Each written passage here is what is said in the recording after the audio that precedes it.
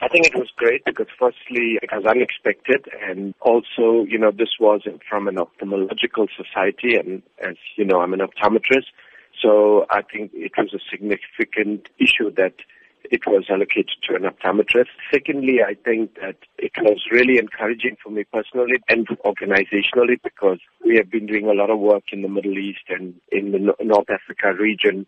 And over the years, I've partnered with various organizations, and we saw this as an affirmation of the positive role that we have played in the Middle East region in ensuring that people don't go blind or remain visually impaired.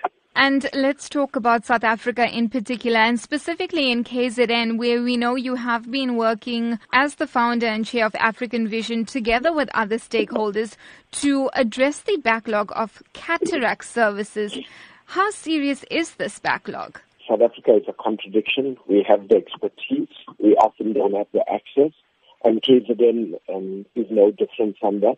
If you look at the cataract surgical rate, that is the number of people per million per annum that receive cataract services. Our cataract surgical rate is closer to 1,000 in the province.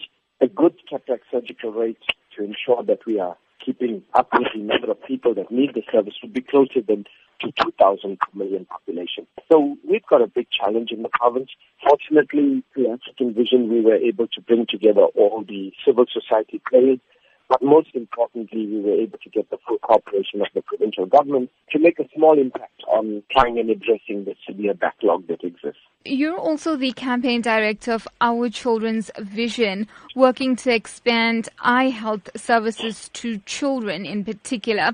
Talk to us about the consequences of a child not being able to see clearly. There have been a number of studies now that have shown that vision is very critical to the ability of a child to learn. Some people claim it's as much as 80% of what a child learns is through vision. And obviously, poor vision is going to impact on the capacity of children to learn.